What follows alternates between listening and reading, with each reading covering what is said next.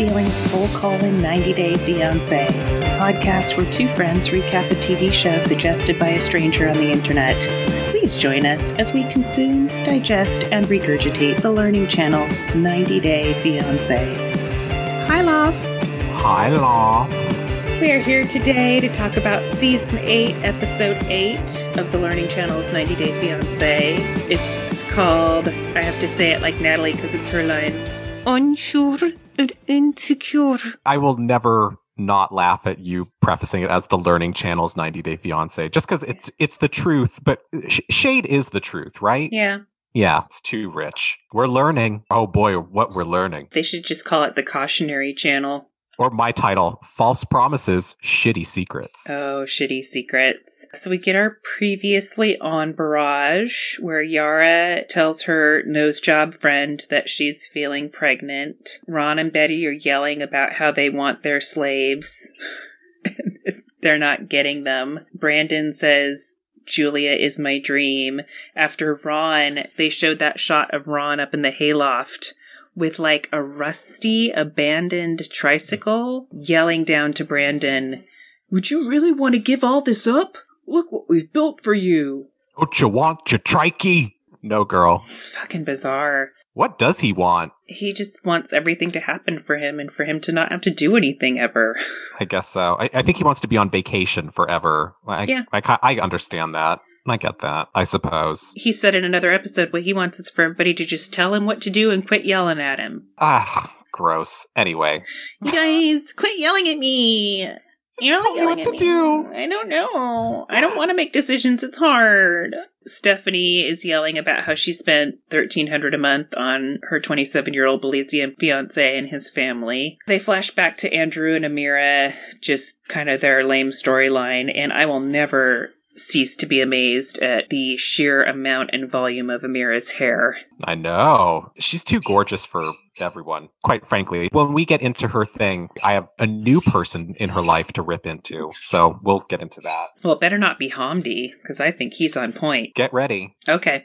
We get Mike and Natalie in their stupid fight where she was yelling at him about how he's low class and how her IQ is a astounding 110 points, and that she's been to a shit ton of museums and he hasn't, and then Natalie is crying her contour off. That's our previously on. Do you feel caught up to speed? I do. I'm ready. Ready to get into it? Yeah. Well, the first thing we see is hula hoops, so you know where we're going. Grand Rapids, Michigan. Not even knowing, I was just like, Crazy Town, and it's like, yes. Well, ta-da! You're not wrong.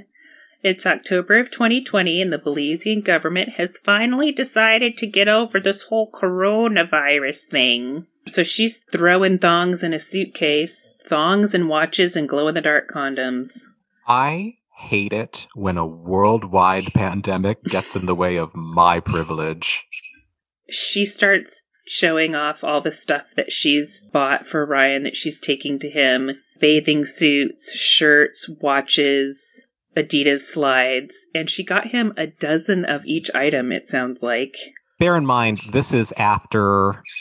Like, didn't the last episode literally end with a argument about, like, I don't need you to buy me all this shit? Yeah. And then she's buying him all this shit because he's like a paper doll to her that she gets to dress up. Yeah, I wrote, is he her Barbie doll? Because she's like, oh, and this is gonna look so good on him. He really likes these shirts, and now we're gonna match when we're swimming. When she dresses him, oh my lord, This was kind of a gnarly episode, and I think next week's is going to be even gnarlier. So she has a feeling that Ryan might propose, so she's got her mother's ring. I just love it. It's like she's going there with the ring for him to propose. It's just like Darcy wishes, you know? Oh, if only I had a ring to foist upon my lovers. Darcy should be this proactive. Darcy blows. Oh, God. It's like, oh, I think he's gonna propose, so I better bring a ring. Yeah. Okay. She begins her travels, and we get some more empty airport footage, because it's October 2020. Is it really October? Yeah. God, and it's so strange to later watch Yara walk into a pharmacy for a pregnancy test and no one's wearing masks. Because that's probably 2019. That's 2014. We're all over the map on this show. That happened in 1996, and they're just splicing it together. It's so weird because it's like the last time we saw Stephanie, basically, it seemed like he was done with her. She was threatening him, and he was like, bring it. There's a reason that she wanted to go down there and do everything in person, I think. So, yeah. Theirs is a love that just doesn't translate through cell phone. If only Diane Warren could write a song about it, you know? You know, you can do a lot of things on Zoom, but you can't get dicked down 4 times a night for 6 nights in a row. I think she really needs that, the impact of that Shutterfly face mask being seen by the actual person who's depicted on it, you know? Oh, God. Only momentarily, because she not only pulls her, the sign on the door says masks required. She pulls her down immediately. And then the interesting thing is in the preview, you can hear her say, pull your mask down, but they edited it out during the actual show. So and he pulls his mask down and they start making out. It's just, ugh. And I don't know if you saw, there's kind of a preview of him before they get to him. Did you see his Michelle Visage nails? No, God damn it. Creepy, creep him. He has long ass fingernails. And I'm sorry, on a cis man, long fingernails are a no. Oh, God, no. All right, so let's go back to Squim and hang out with Mike and Natalie, where Natalie is coming as close to admitting that she was wrong as Natalie possibly can by saying that she needs to be more soft and have more soft woman face with Michael. She says, I think I was overreacting. Mm-hmm. God, we should play like a drinking game where she said, I feel like she said that at least 5 times. Yeah. And she never learns. No. Like, she just shits the bed and walks away. She doesn't change those sheets. I think that's what's really frustrating me about her. She keeps stepping in her own shit and then being mad that there's shit on her shoe. Yeah. I was watching this and thinking, she is so unself-aware. She just has no idea how she comes off, which is clear from the fucking bonkers makeup in those talking head segments. I know that it was probably all filmed in one day, and that was the look that she chose for that day, but oi, oi, oi. It's so funny how she's all into her IQ and being high class, but then it's like you behave like a 5-year-old. And you don't need to contour when you have bone structure like that. Yeah. I did write that Mike is one haircut away from being total bear bait. So she talks about how sometimes I want to run away. And it's like, yeah, so does Mike, I think. This is the scene where she's anticipating the Trish. Yes.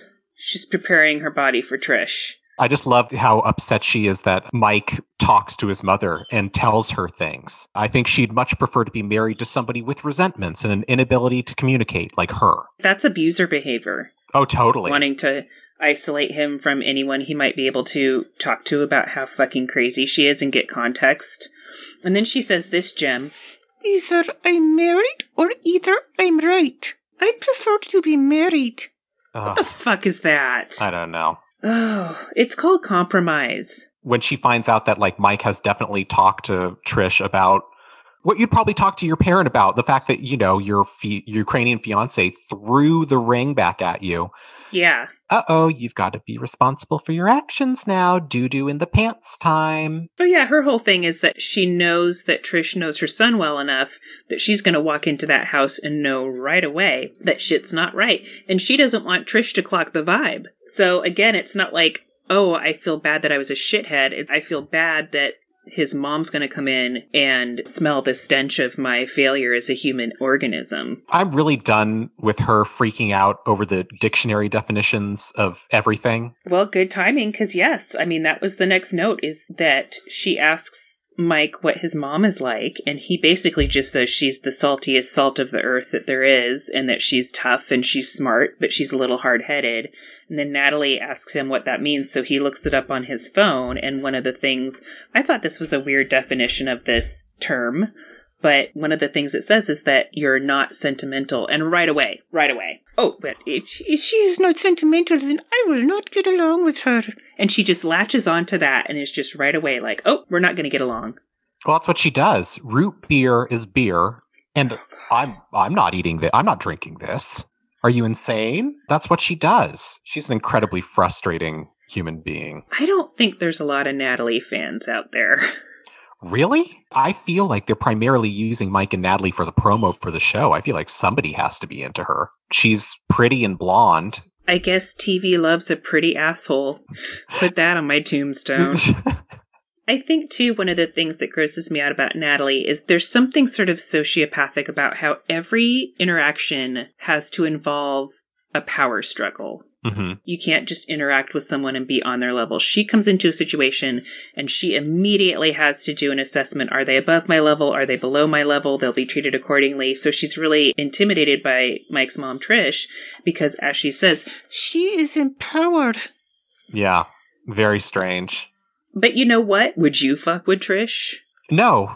I would not. I also come from a much different place. It's like when you're meeting your significant other's parents for the first time, assessing it in terms of like some sort of Machiavellian power structure. Honey, I don't know. It's a lot.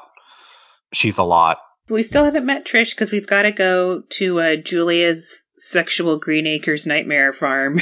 Oh, man. I don't know if it's that sexual. Julia, it's like, I just want to write down everything she says because it just cracks me up.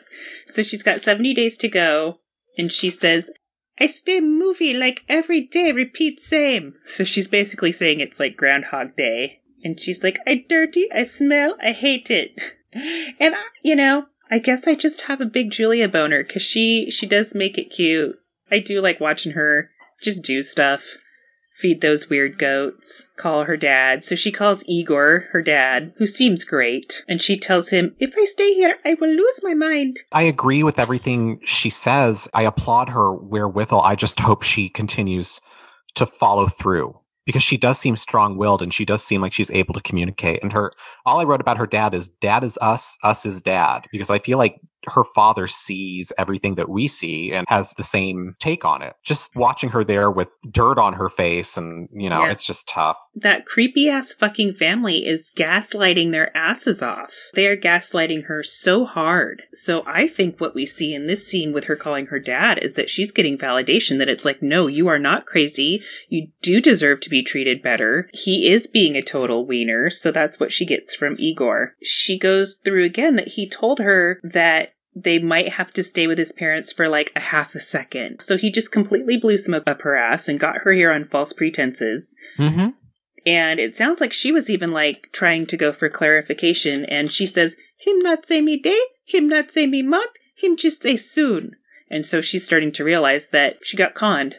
Yeah, he totally sucks. Sucks so hard. We see this a lot. People make like I said, false promises, shitty secrets. People make a lot of promises and then you get there. And what do you get? Avalon Exchange. It's not even false. Like he straight up lied to her. He knew that if he told her the truth about living on the farm, that she probably wouldn't want to do it. So he lied to her, just like he lied to her about the bedroom thing and everything else. Oh, totally. Barf. Speaking of vomiting, let's go see Yara.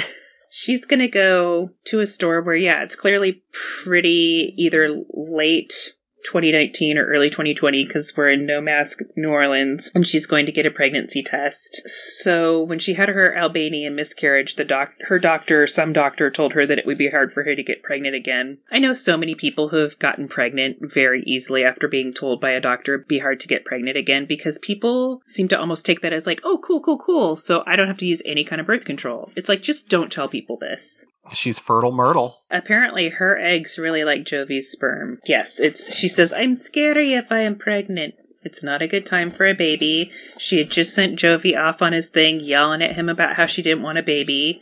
So she's like, oh shit, this is going to be weird. How can I born your kids? Stop using birth control? That's a good way to born his kids. There's so many different kinds of birth control. Get into it. So many different kinds. Isn't there Yaz? Remember Yaz? I love Yaz. I love a NuvaRing. Shoot, I'm going upstairs at Eric's to get my birth control. Oh, honey, with your NuvaRing light.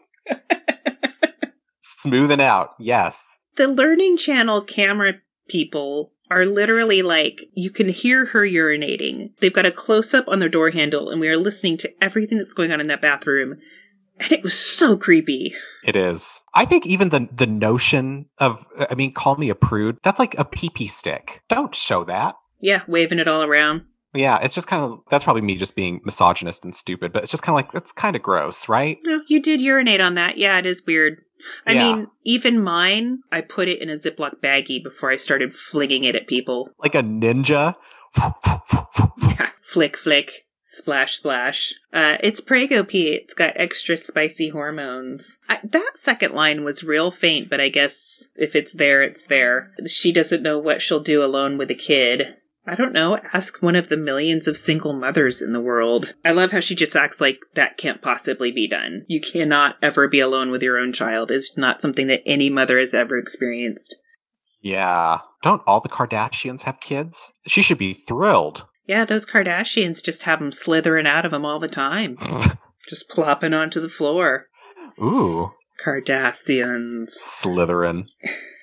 All right, so let's go to the airport with Amira where she's clip-clopping around in those lucite heels and that black mini dress. I'm going to guess that she, changed into that when she got to the airport for TV. Okay, so to our listeners, I told Lo beforehand that the notes I took on this episode were especially vitriolic and that I would need to make amendments before I was willing to say certain things in this podcast.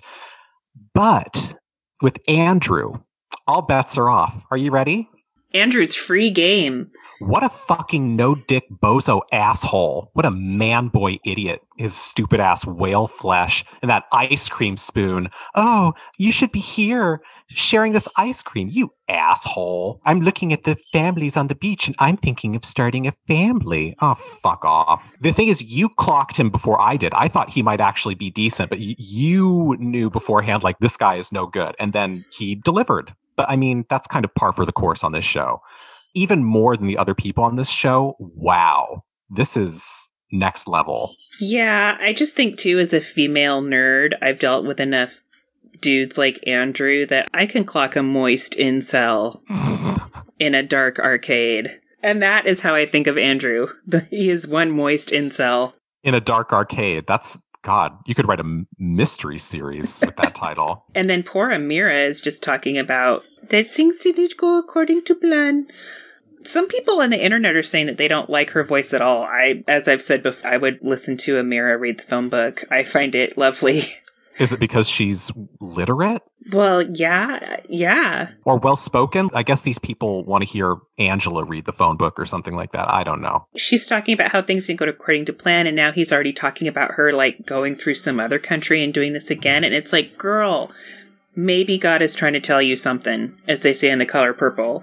If it's this hard, maybe just don't. And we cut from Amira, who's post-traumatic, to Andrew in Puerto Vallarta with his fucking bowl of shitty bullshit ice cream with 2 spoons. It was such a weird toggle back and forth, too, from Amira, who's trying to figure out what the fuck she's going to do with her life and herself, to Andrew being like, I'm going to go touch the ocean. He is such an idiot. As Amira says, basically, this is all on her. He's just living his life. He doesn't have to stop doing anything that he's doing. He's not making any changes.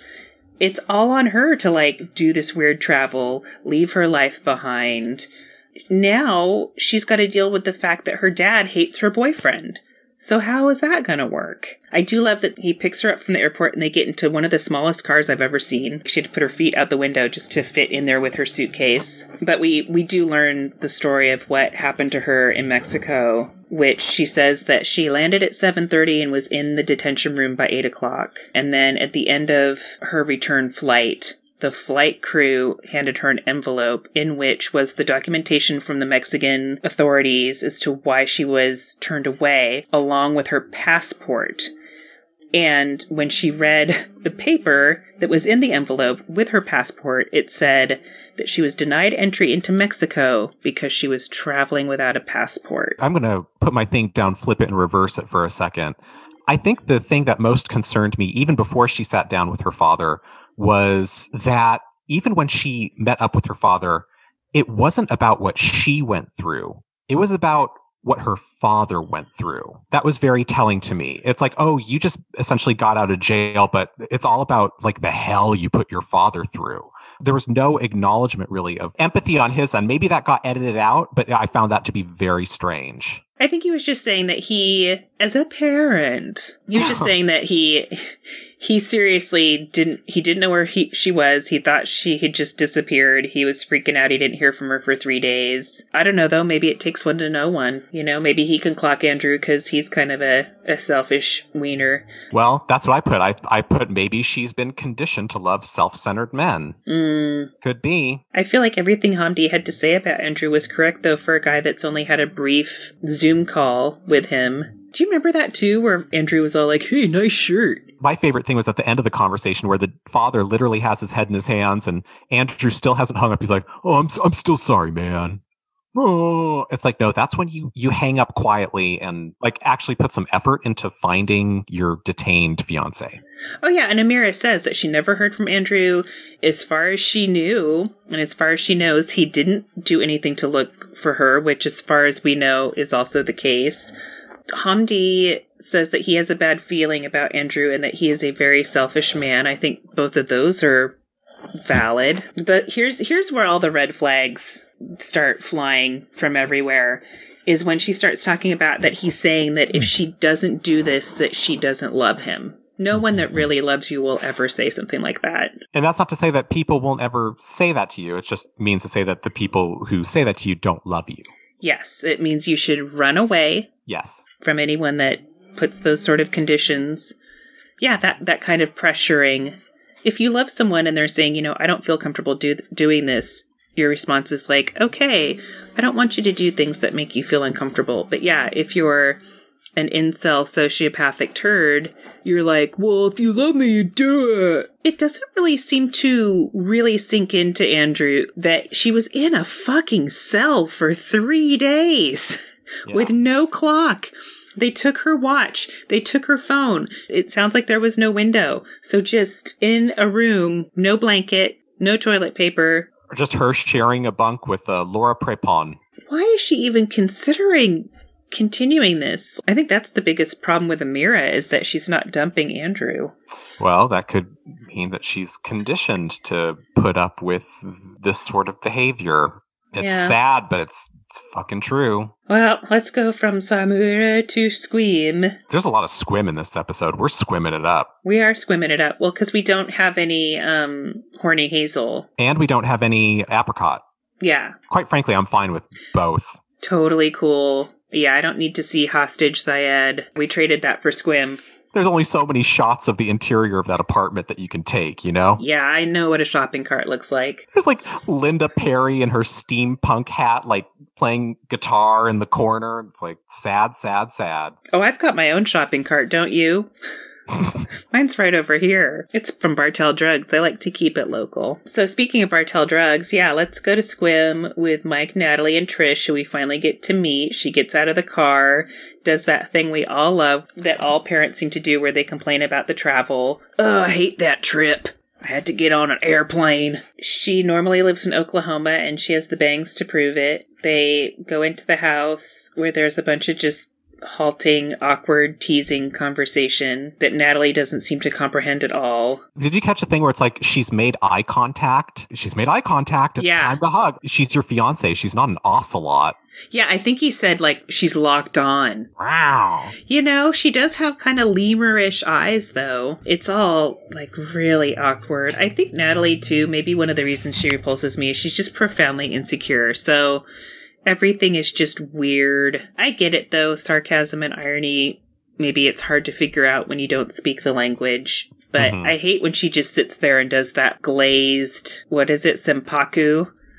Yeah. Weird. Yeah. Natalie is all senpaku. Yeah. She's like the Ukrainian Audrina Patridge, honey. Yeah. So she just sort of stares off into space. It's like, you know, if you're uncomfortable too, you could putt around the kitchen, make some drinks. I don't know. But she just sits there and stares into the middle space. And then Mike and his mom are kind of like, this is just how we talk to each other. This is our relationship. And they joke about being attacked by a bear, and she doesn't get that. Oh, this is one of my favorite things that Natalie says too, where it's like, oh, God damn it, Natalie. You know, look in the fucking mirror once in a while, where she's like, everyone's taking Michael's side. His mother, my mother.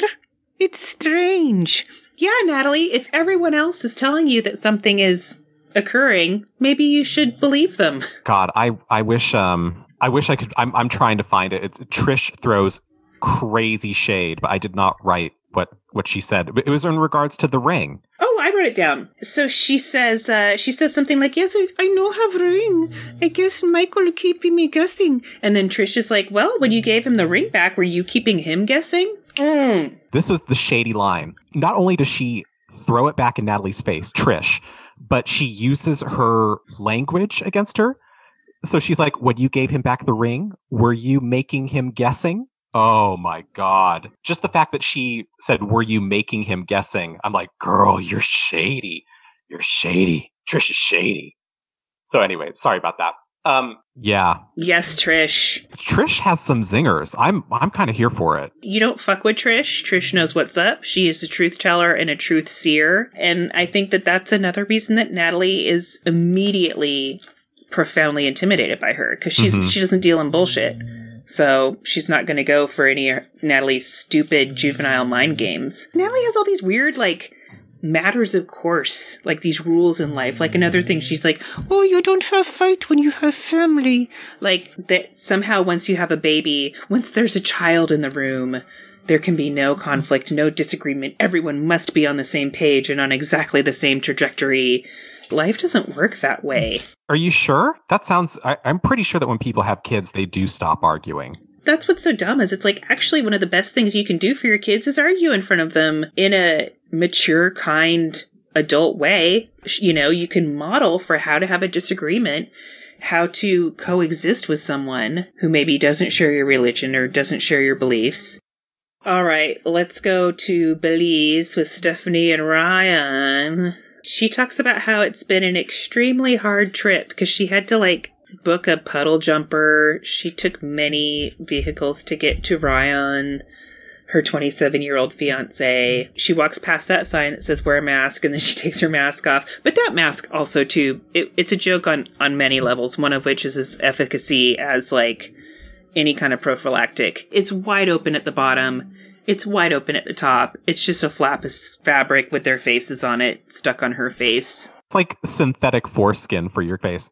Yeah, masks required. But the real question is, Lo, are you getting low on undies? Undies. Maybe love can conquer all. She's got so many presents for Ryan, who... I think he says again would rather have the money. I just called it Gross Christmas. I literally just wrote gross. So yeah, because the way that she talks to Ryan, I just spell it Ryuhn, is the same way I would talk to my kids when I'd get home from, like, the Carter store. Okay, you good on leggings? Like, you set on everything? You good on undies? You're get low. I thought I'd get you some. So she shows up with, it's like Gift Parade. Like a dozen watches. Did you say Gift Parade? I sure shit did. I love that. Money can't buy taste. And when just the mismatching between, like, the ugly watches and the glow-in-the-dark condom and that do-rag and it's like, what is going on here? She has no taste. That's right, Candace Luann. Money can't buy you class. This is a cross-pollinated... podcast. I love it. Let's get to the glow-in-the-dark condoms, which they're going to use 4 times a night for at least 6 nights in a row. They talk about how great Ryan's stamina is. And there's something about him specifically. He's extraordinarily unattractive in that scene when he's talking about that. I've never used glow-in-the-dark condoms. Do you get a strobe light effect? I love anything that glows in the dark, nail polish, figurines, but I had never, the technology just wasn't there when I was in the condom part of my life. I don't want to think of them like using it because this is like what I call a mommy relationship. She's his mommy girlfriend. And it's just like, no. Well, let's just pretend for fun's sake then that it's like the Wake Me Up Before You Go video and it's some kind of rave on Ryan's wiener.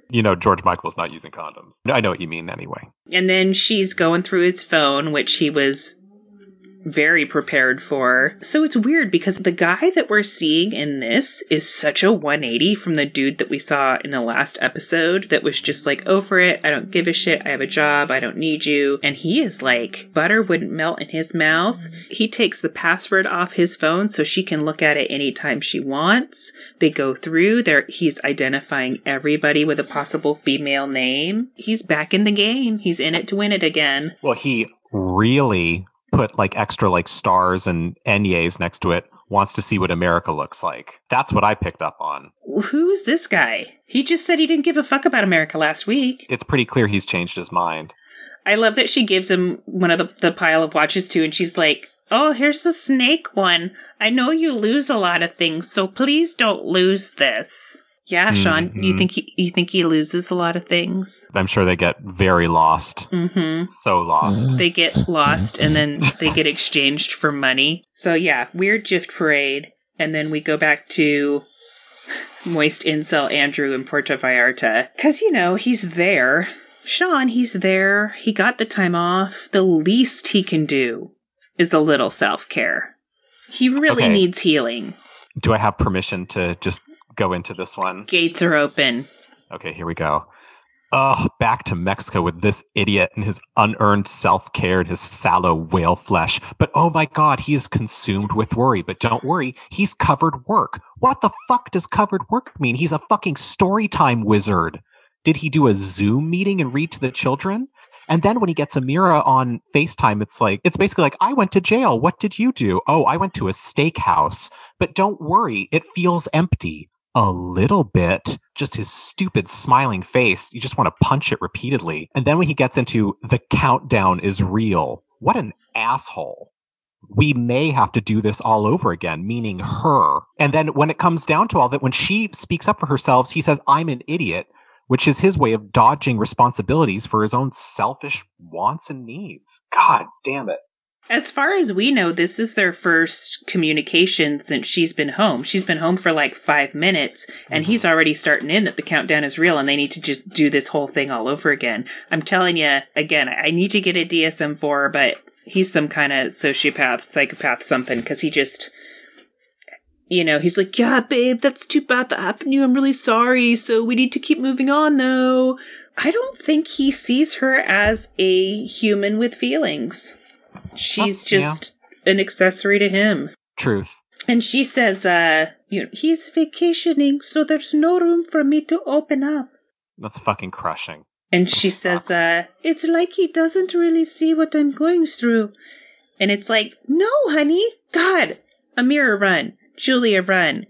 Everybody just get the fuck away from these gross, moist wieners. Yeah. All right, so back to Squim with Mike and Natalie, who are dining at what I can only surmise is a casino restaurant. Have you been there? No. Do you want to go there? I mean, Trish says it's pretty cool. We should go. This place is pretty cool. There's slot machines, butter, but like cognition butter.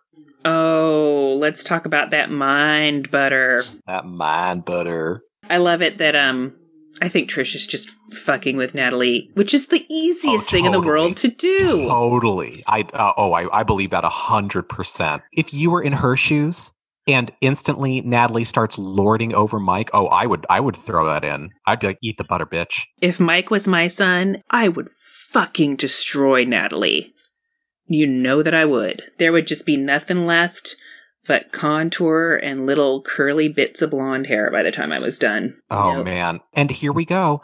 What is she alarmed by now? Fucking red potatoes. She's so on guard about everything. Root beer, red potatoes, hard-headed, American colloquialisms, TV VCR repair. Everything just, sets her off. She's exhausting. Yeah, she needs some mind butter. So, yeah, that's when Mike goes to put some butter on his roll, and Natalie's like, no butter, Michael. And that's when Trish is like, butter's good for you. It's good for your mind. Oh, hell yeah. Team Trish. Oh, and we learned that Natalie still has not unpacked. So she's been given drawers, she's been given her own section of the stinky closet, and she's still got her shit in suitcases. There's no wedding date, no ring, and they kind of talk about it some more. And then she finally admits to Trish, not to Mike, that maybe it wasn't cool of her to throw the ring at him. And that basically unlocks Mike. I feel like you just see him like open up and he's like, okay, that's all he's wanted this whole time, is for Natalie to just say, I'm sorry I threw the ring at you. That was fucked up. Mm-hmm. All of this could have been avoided, with much to the chagrin of the Learning Channel producers. That's all Mike has wanted, and I don't think he's been obtuse about that. But is it too little too late? No. I mean, we know, we have the internet, we know what's going on with Mike and Natalie IRL right now. Do we? I don't. I try and stay in the dark. It's better that way. Yes. I've sent you the screenshots, the OnlyFans, the plastic surgery, the nudity. No, you can send me Mike's OnlyFans. It's a freaking... Actually, Mike doesn't have one. I was looking at Andrew's Instagram. Oh, no. Yeah, I know. I had to go get a disinfectant wipe. Love yourself, girl. I know. I literally clicked on it, then I was like, what am I doing? Ew. Like a full-on Alicia Silverstone Clueless, ew. Did you get the quote about the magic button? Yes, that was the next thing I was going to say, that Natalie thinks Trish is a magic button. But it was just the truth, girl. The truth was the magic button. Honey, that's not a magic button. It's called a prostate, girl. Oh, man. Natalie's not going to peg anybody. No, definitely not. She doesn't have it in her. Her mom might. Well, Nelia likes to party. If you put on some Donna Summer and give her a twin set of pearls, I bet she's game for anything. So Trish and her bangs pretty much are just this isn't going to work out. She's like, I don't want to see him get hurt no more. I think that Trish is aware enough to know that she's got to just kind of wait it out. What I like about her is when Natalie throws the bait out there about what do you think about Mike not eating meat? And mom doesn't take it. She's like, basically, he's a grown man. It's his decision. Yes. Trish is pretty cool. What I like about Trish is that, Natalie keeps trying to play these games and do these shenanigans, and Trish shuts it down immediately every time. Yeah. Trish is the perfect antidote for Natalie. And then I think next time we'll find out that Trish has done some sort of horrible human rights violation or something like that. So I'll have to eat all of my words about how much I like her. But yeah, Trish is probably a flaming racist Trump supporter, QAnon. See, let's just stay in the dark. Yeah. Let's just whistle in the dark. I have people with Trish hair. I've seen those bangs. I think, that's why they connected with me so profoundly, because it was oh. And what's weird too is, as a stylist, it's that's a styling choice. Those bangs are cut just like mine. And that's what kind of killed me too, is I was like, oh, I'm totally making fun of Trish's hair, but we basically have the same hairdo right now. So yeah, let's go back to the sad sex farm in Dinwiddie with Julia and Brandon. Julia has this great line, I'm tired to go sneak in a room like a baby. Yeah. I know it's hard when you're a baby and you want to fuck, right? The only thing I wrote in regards to this was in all caps, go Julia. Yeah, run, Julia, run. She, I think, is the highlight of this series, if only not because of what she's going through, but because she actually puts it into words and says it. Whether or not she's heard is extremely debatable, but at least she's screaming out loud for someone to see her, and it's just not happening. And bless her heart for continuing to try to express herself, even though every time she does, she gets gaslit. She gets told that she's wrong, that she's expecting too much. The internet is all nasty about how she's being another persnickety Russian girl, which it's no one deserves what Julia's going through. So she gets off the phone with her dad, and I think she's finally just fuck this shit, I'm calling him at work. So she calls Brandon, and that's when we get the phone conversation that, I don't know about you, but it made me want to throw something through a window, because she's like, I'm tired of, the poop everywhere, and and she's like, I didn't agree to this. And Brandon says, I don't understand your phobia of animals. I don't understand what's wrong with taking care of a handful of cute little animals. It's just how dismissive, and it's like mansplaining. Oh, what's wrong with taking care of cute little animals? It's you fucking asshole. When he was saying that, that's when I think I wrote the line about him being a George W. Bush ventriloquist dummy with Betty's hand just straight up his ass, because I feel like those words were said with Betty's intonation. I think that's what's been drilled into him by Betty of like, what's wrong with taking care of a few cute little animals? None of that is true. There is not a few of them, and they are not cute. This is an animal horde that these people engaged in. It is their responsibility, and it is very bizarre, and it is highly questionable. They're hungry, too. God. They're super hungry. Then we go back to Belize with Stephanie and Ryan. Do you believe in life after love? I'm trying. I don't get the whole giant watch thing. It's like a Flava Flav moment. And her dress, like made out of tapestry tassels, like she looks like a Ethan Allen drapery from 1988. But he's like, oh yeah, sexy. He's all into it, and then she's like dressing him too, and it's like, oh god. And then they start talking to each other like a couple of octogenarians, where it's like dear and honey, and he's playing a game. He's running a con. And I think she's out of it. Because just like hearing her talk, like there is like a little Anna Nicole type thing happens. Like, I'm going to have a margarita on the rocks with salt. I feel like pills. The only real question is which kind and how many. She is kind of half-lidded, isn't she? Yeah. Yeah. And I don't think it's the Botox. It's not just because she can't open her eyes all the way. She's medicated. But whatever you do, don't spill your margarita on her tacky purse. She's talking about how coronavirus ruined my relationship with Ryan. It also killed a few 100,000 people, but yeah, okay. Oh, she totally wasn't prompted to talk about it. The producers didn't say talk about COVID. It was totally natural, her just bringing it up, just her being her anti-masker self. This whole thing where people view coronavirus as a personal attack, like it's only happening to them, and I just don't like looking at her face. Well, neither does she. Maybe that's why she keeps fucking with it. Yeah, probably. And this is the scene also where she gives him the ring so that he can propose to her. And now it's in your hands. Now it's in your fingers.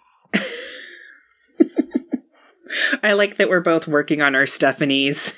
I think we've got different approaches, but we're both coming pretty close. We're just coming at it from different directions. Yeah, we're both circling the drain in our own way. Well, let's circle that drain right down back to Squim. We're squimming it up. Squimming it up. So they talk about the date, and in true Natalie fashion, she rejects the first day that he throws out kind of out of hand, and she gets all numerological about it. She's already more of a psychic tarot card reader than Stephanie's friend.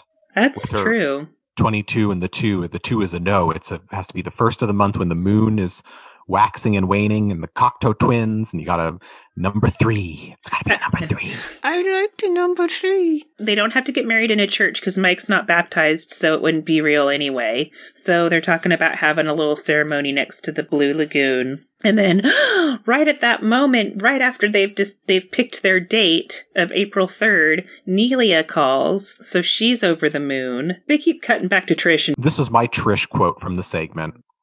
Mm-hmm. That's it. Did you also catch on? I think Natalie mentioned something about how they're going to work to get Natalie's mom and her friends over to America. For the wedding.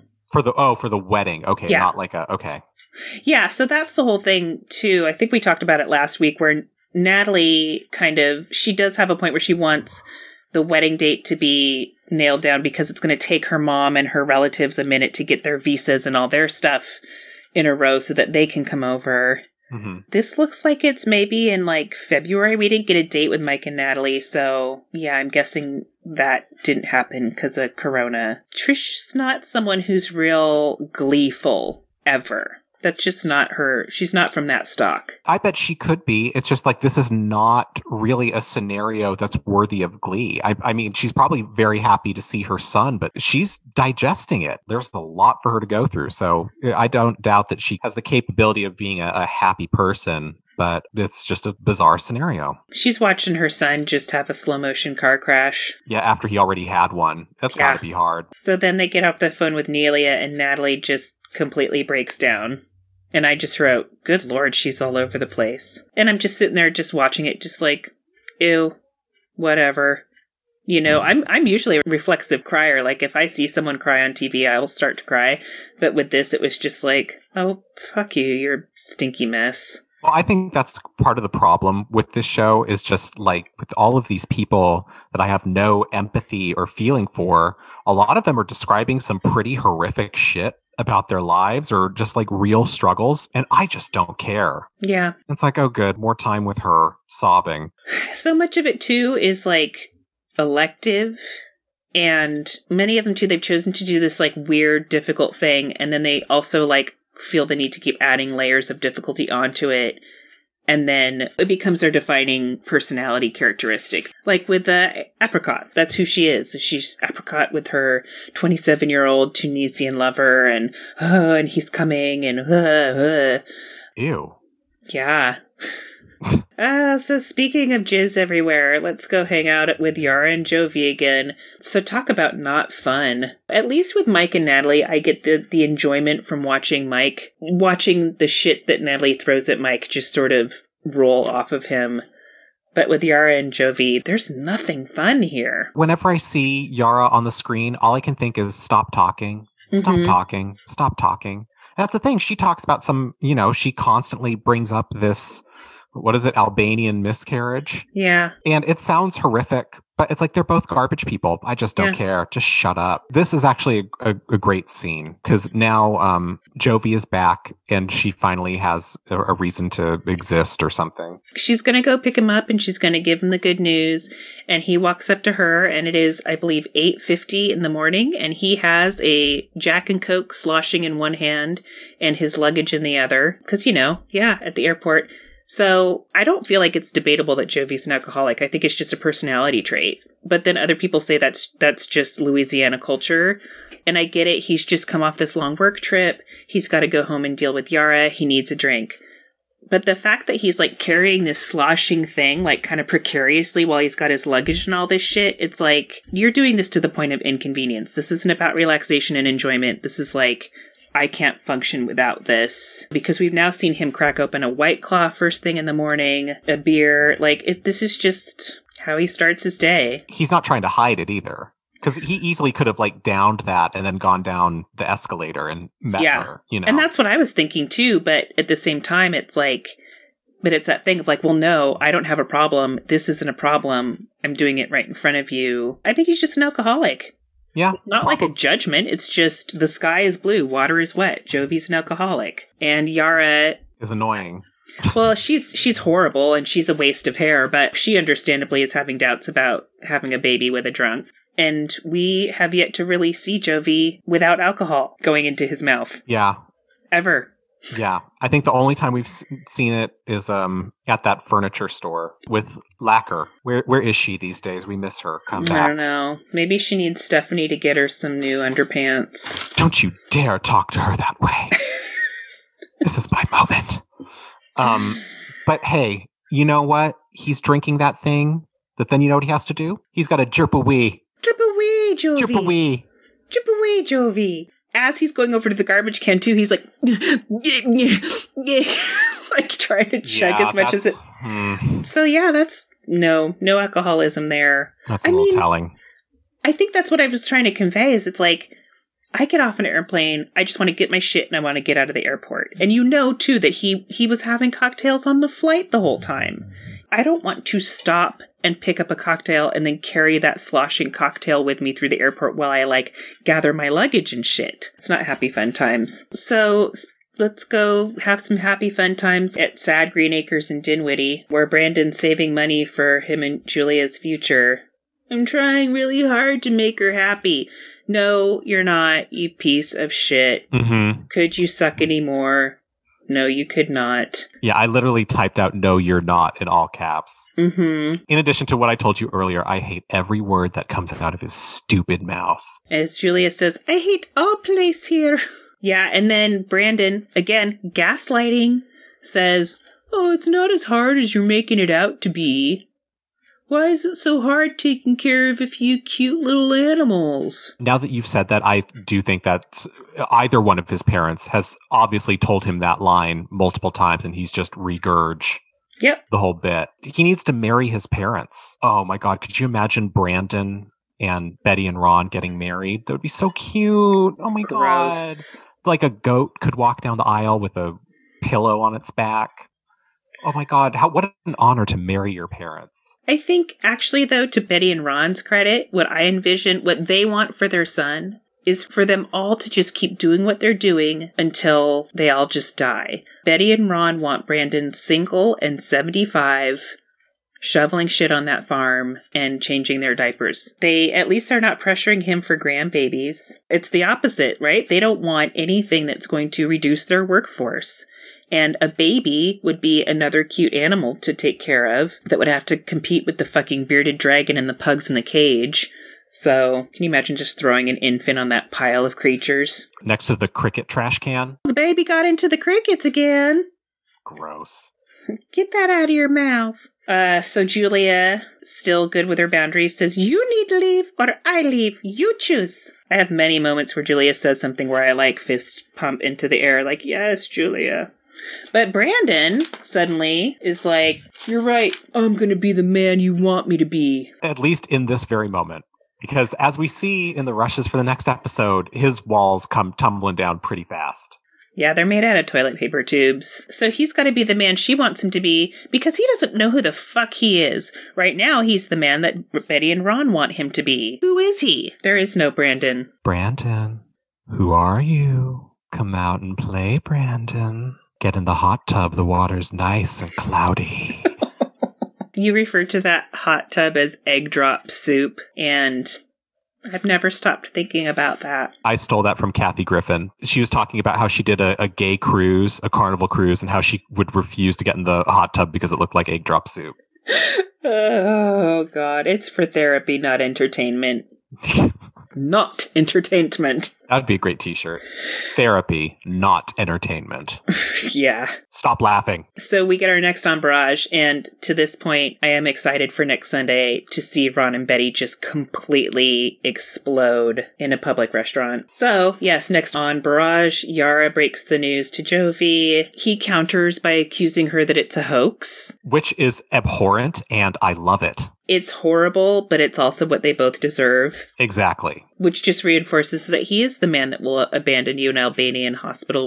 Mike can't pull the trigger. We get the return of Melanie, Apricot's old private investigator boss, with Syed and Apricot. We've got Amira, who for some reason is afraid to lose Andrew.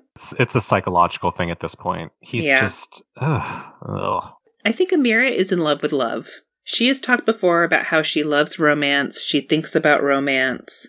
So in her own weird way, this isn't really about Andrew either. This is about fighting for love. So I think she's wrapped up on that whole trip. Because I'll tell you, once you get a moist incel stuck to you, they can be kind of hard to remove. So if she's got a chance to lose Andrew, I think she should take it. We've got Hazel talking about how she wants some puss and what flavor she wants. But it has to be someone that she picks because she doesn't want to get jealous. Yeah, someone who doesn't speak Thai. This whole week, too, I've had that, like, girls, all kind of girls. Black, white, Puerto Rican, Chinese girls. Girls from Thailand. Girls who speak Thai. Girls who look Thai.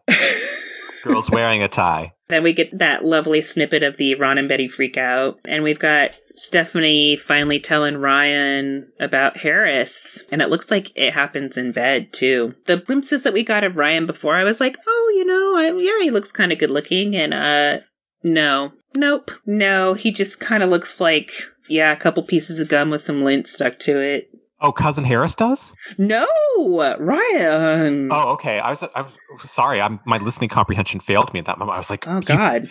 You wash your mouth. You wash your damn dirty mouth. No, you need to clock Ryan's French tips. Them's freaky nails. I can't. No. Yikes. Wow. Like, what is he doing at that hotel? Is he, like, doing groundskeeping with his Edward Scissorhands moment? Just, like, what's he doing? Maybe that's how Stephanie likes them. Maybe he went and got a fresh set before she showed up. You didn't finish reading that police report. He tried to slit his ex-girlfriend's throat with his pinky nail. Did he use his fingernails for that? Oh, my God. Yeah. Or what was it that they said on RuPaul? Like, I've got acrylics. For the feel of a woman. It's the French tip of the iceberg. Maybe it's, so he's more like a kitty cat. Cuckoo tur rai rai. Yeah. That's probably right on. So when he's using his litter box, he can bury it better when he's licking up his milk. Okay, this is... I'm debarking. Okay, well... This ride is over. I think we've gotten to a good place to introduce a Scotty Bowers passage. Are we ready? Edith Piaf was 40 years old when she first came to American shores in an attempt to repeat her phenomenal success in Europe as a cultural icon singing French ballads. Her songs had an earthiness, a sandpaper-like edge to them because they were rendered in her wonderfully raspy, tobacco-hardened voice. I loved the gravelly way she spoke and how she rolled those R's off the back of her tongue and throat. She spent the war years singing in nightclubs in German-occupied France. In 1946, she made the haunting La Vie en Rose her signature number, but she is also remembered for other marvelous titles that include Non, Je ne regrette rien, In à l'amour, and La Foule. Many still regard her as France's greatest popular singer. The way I met her was quite interesting. My friend Alex Tears, the guy who jerked me off in the park while I was sleeping, had a wealthy cousin by the name of Cornelius Neil Tears. Neil's hometown was New York. He had inherited a family fortune and spent his life playing and partying. When war broke out, just for the hell of it, he bought his way into the French Foreign Legion and traveled with them in North Africa. When he had had enough of war, he simply bought his way out of the Legion. However, while he was serving with them in Paris, he met Edith Piaf at a nightclub and was smitten by her, though it never developed into anything more than a platonic friendship. Neil had a house on Coldwater Canyon in Beverly Hills, and I often stayed there when he went to New York, usually with someone I was tricking. When Edith was signed to come out to California and sing at the exclusive Macombo nightclub, it was arranged that she would stay at Neil's home. Because Neil was away, I spent a lot of time there, and so Edith and I met, immediately hit it off, and began a nice, sexual relationship. The Macombo was a Hollywood landmark. It was a wildly popular Brazilian-themed venue located at 8588 Sunset Boulevard. Owners Charlie Morrison and Felix Young had lavished a lot of time, money, and attention on it. They created a unique interior at the club, included glassed-in apiaries holding live macaws and cockatoos. Awesome. It was a perfect venue for Edith, and she was signed to play there for a month. Edith was a sweet, dark-eyed, dark-haired, short little thing who wasn't exactly pretty, but she had an interesting face. I thought she was sexy as hell, but she was a sad person who seemed to be on the verge of tears all the time. During sex, she would say sing-songy things in French, purring a low, sugary kind of way. We had sex nearly every night for the 4 weeks she was out there. Oh, well, it's nice to get a reminder at the end of this that people weren't always gross and boring. They used to be gross and interesting. Who are they going to do on Snatch Game in 40 years? Well, thanks for joining us once again for another episode of this fucking show. I think we only have like 5 left. The Learning Channel's This Fucking Show. I know, my resolve is wavering. I said in the Facebook group the other day that I just wanted to go back to talking about serial killers again because it was less demoralizing. So, we'll see. You understand more. They have a slight degree more empathy than some of these people do. Yeah, they're more human. But anyways, we'll see you next time, Cuckoo Turtur. Bye.